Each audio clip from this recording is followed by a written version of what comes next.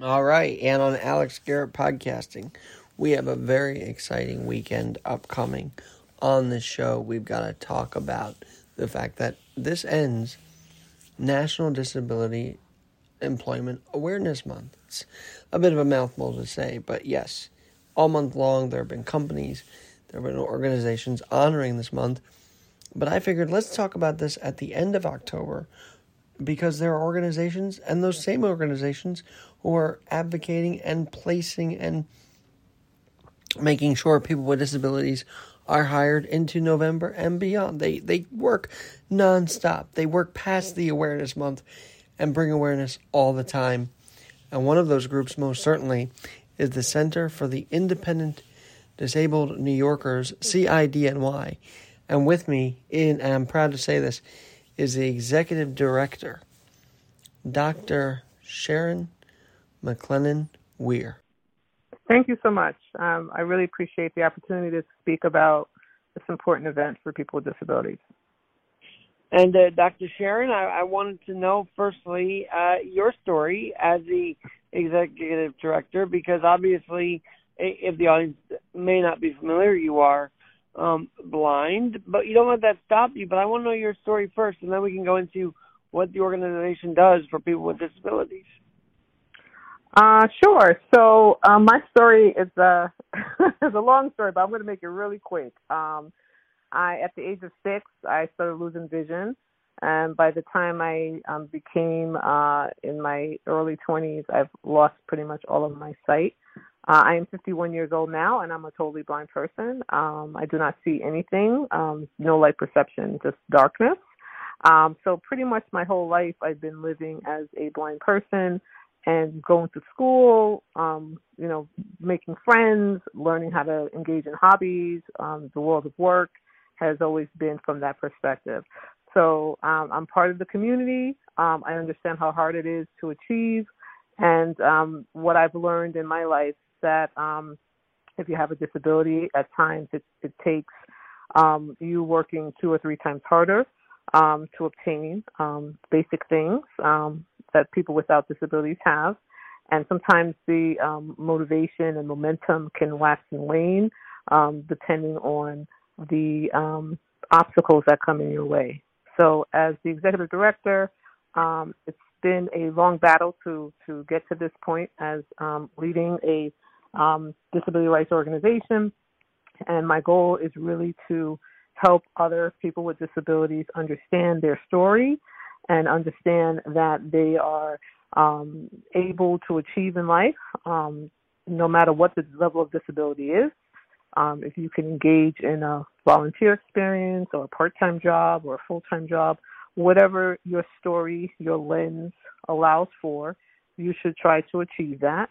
And we honor Disability Awareness Month because, unfortunately, people without disabilities bring a lot of preconceived notions, misperceptions, stigma, prejudice against people with disabilities because they think that if you have a disability, you aren't able to do A, B, and C. And we take this month to acknowledge the fact that there are people with disabilities working, and many more would like to work, and there could be a lot of obstacles and barriers to working, but the desire to work is present for all people with disabilities as well as for people without disabilities.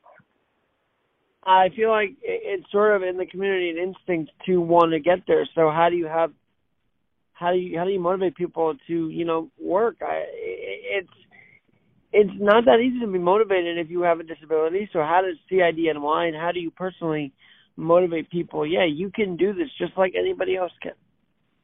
Yeah, I think a lot of it is hard to say, but a lot of it is innate. A lot of it is what psychologists call resilience and motivating principle. So if you're in an environment where you have a disability and you have those around you who have disabilities and you see them engaging in life and doing what they have to do, then you immediately can replicate that and mimic that. So CIDNY serves as that motivator, that agency of change, that role model, that people can come in and see people with disabilities engaging in work.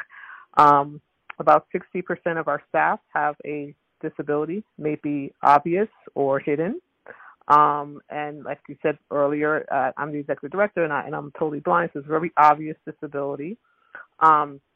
So when people come in, service folks, legislators, donors, we are living, breathing the walk and talk of what it's like to live with a disability. And I think it's important for New Yorkers who may not know about CIDNY or other disability-related organizations to find out that information, to get acclimated, get yourself part of the community, to understand that, yes, it's very tough, it's really hard, but there's over 61 million people in the United States that have a documented disability. And post-COVID, we are going to see even more people with disabilities just due to long COVID and the effects of that, and also with the psychological implications of social isolation due to COVID. So it's going to grow. I know that, yeah, and it's going to impact the younger generation too, because obviously everybody's sort of set back in the school system and whatnot. But, you know, you mentioned how it's sort of an innate thing. So when you travel around, on behalf of CIDNY, I mean, I'm sure you do conferences and whatnot. What's the energy? I mean, I'm sure these different outlets that you speak to, they want to get people back to work too, and the partnerships you have must be very expensive at CIDNY as well. Yes. The idea of work, I think, is salient for all groups. As the representative of CIDNY, I am fighting for access, inclusion, and universal design in all aspects of New York City. So when we talk about going back to work, we also have to talk about how do we get to work safely, making sure that we have accessible transportation, making sure that the work environments are safe, because, you know, people have been working remotely for the last 2.5 years, and all organizations, including CIDNY, is trying to bring workers back somehow, some way, part-time to the office. So it's important for employers to understand what their cultural framework is, you know, what their employees want, how to keep them safe from better ventilation systems to hygiene and protocol, cleaning, to, you know, having separate workstations, you know, having distancing in the offices.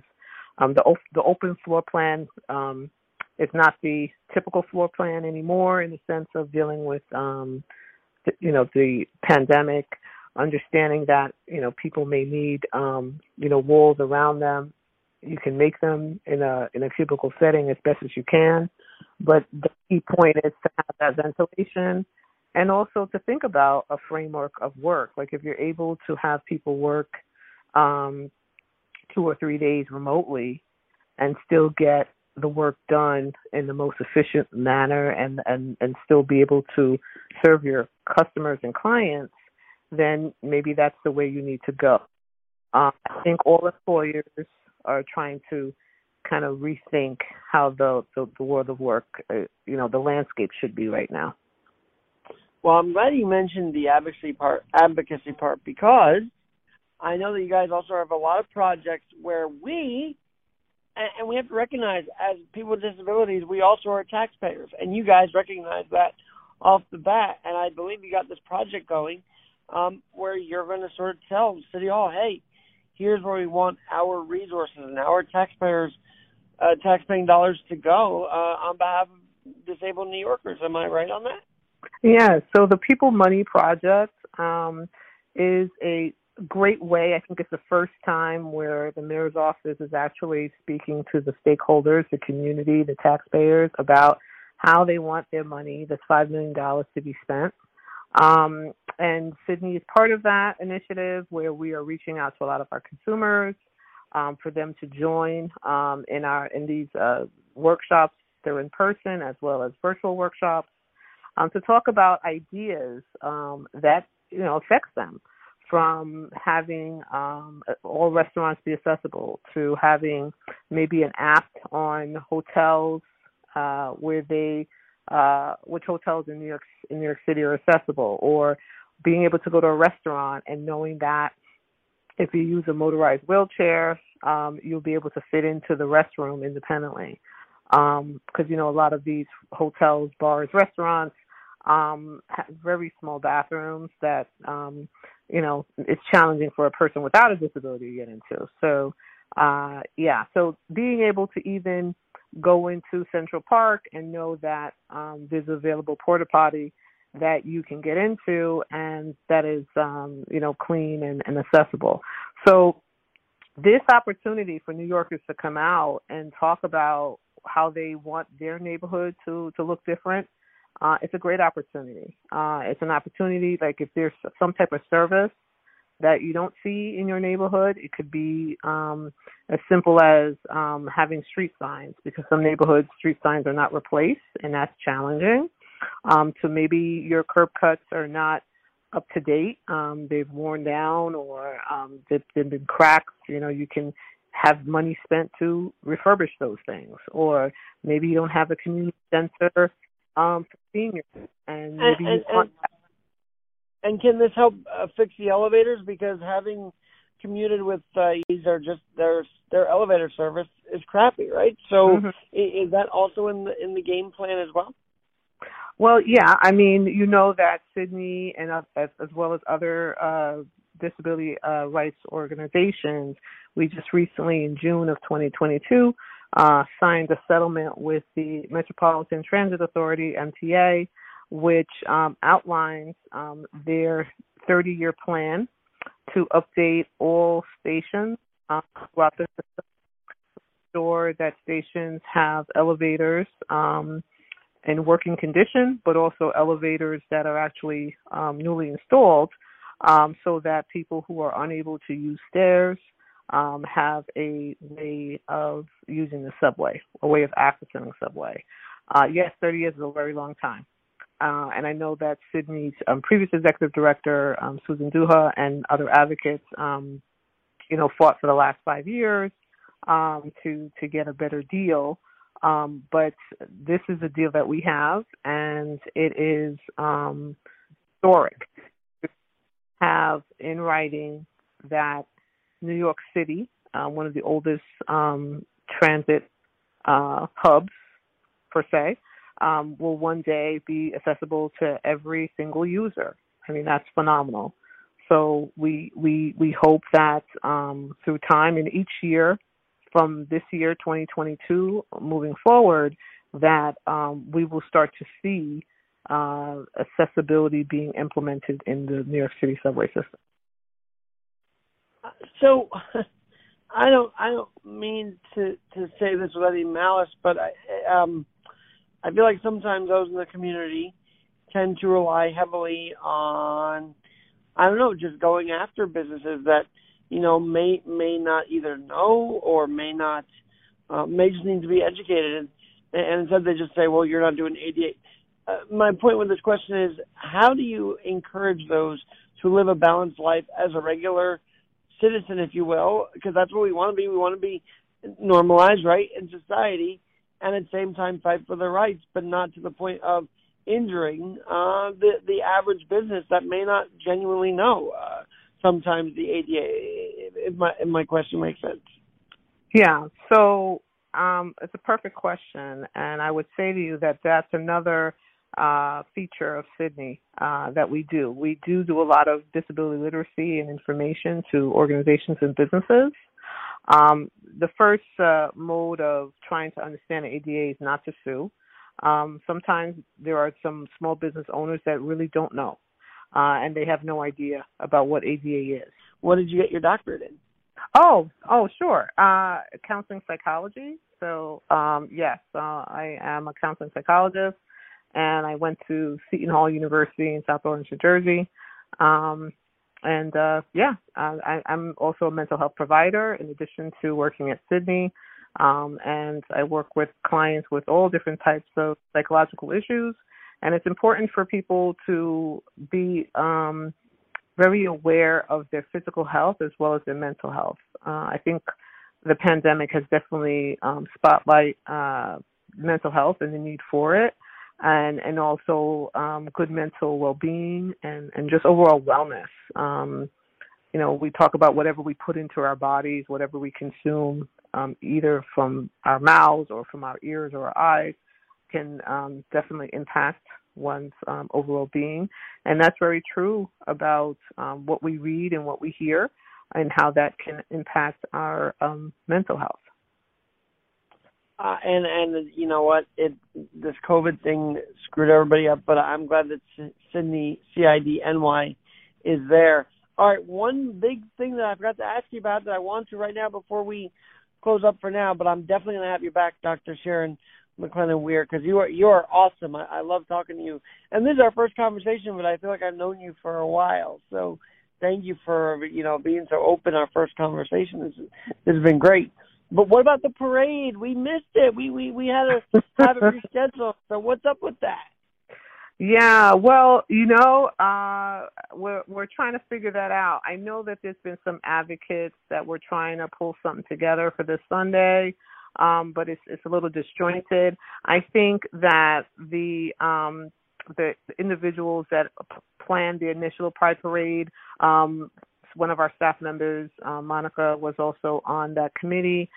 They worked really hard to try to bring that parade to us, but unfortunately, nature played her or his role in that, and I am sure that we'll have another parade in the near future. I don't know when, but I am sure that the advocates will get together and put something forward.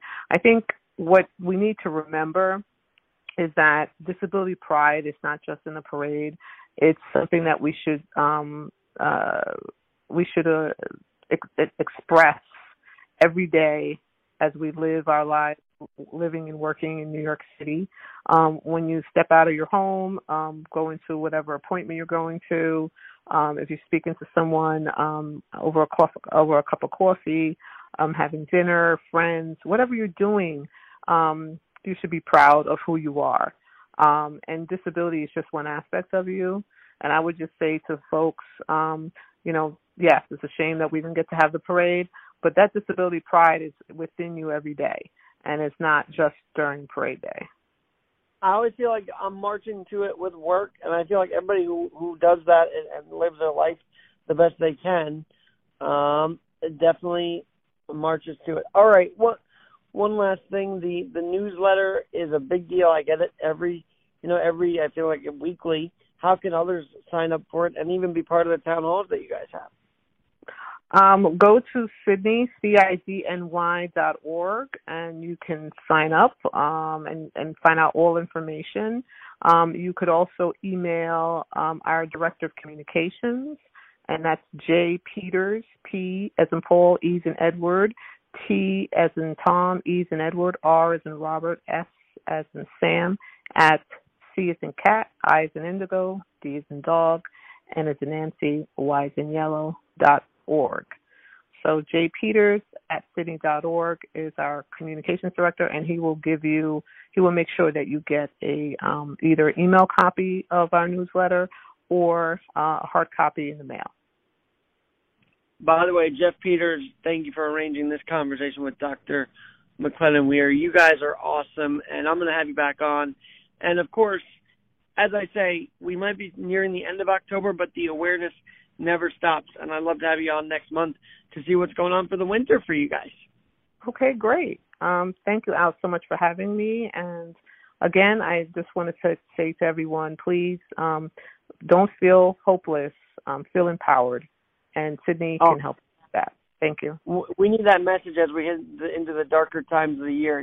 When it gets dark out, the depression level for some just rises. So that word of encouragement, highly needed for many. And thank you so much for offering that today, Dr. Sharon. Sure. Thank you. Thanks for having me. I'm Alex Garrett, where we're always adapting.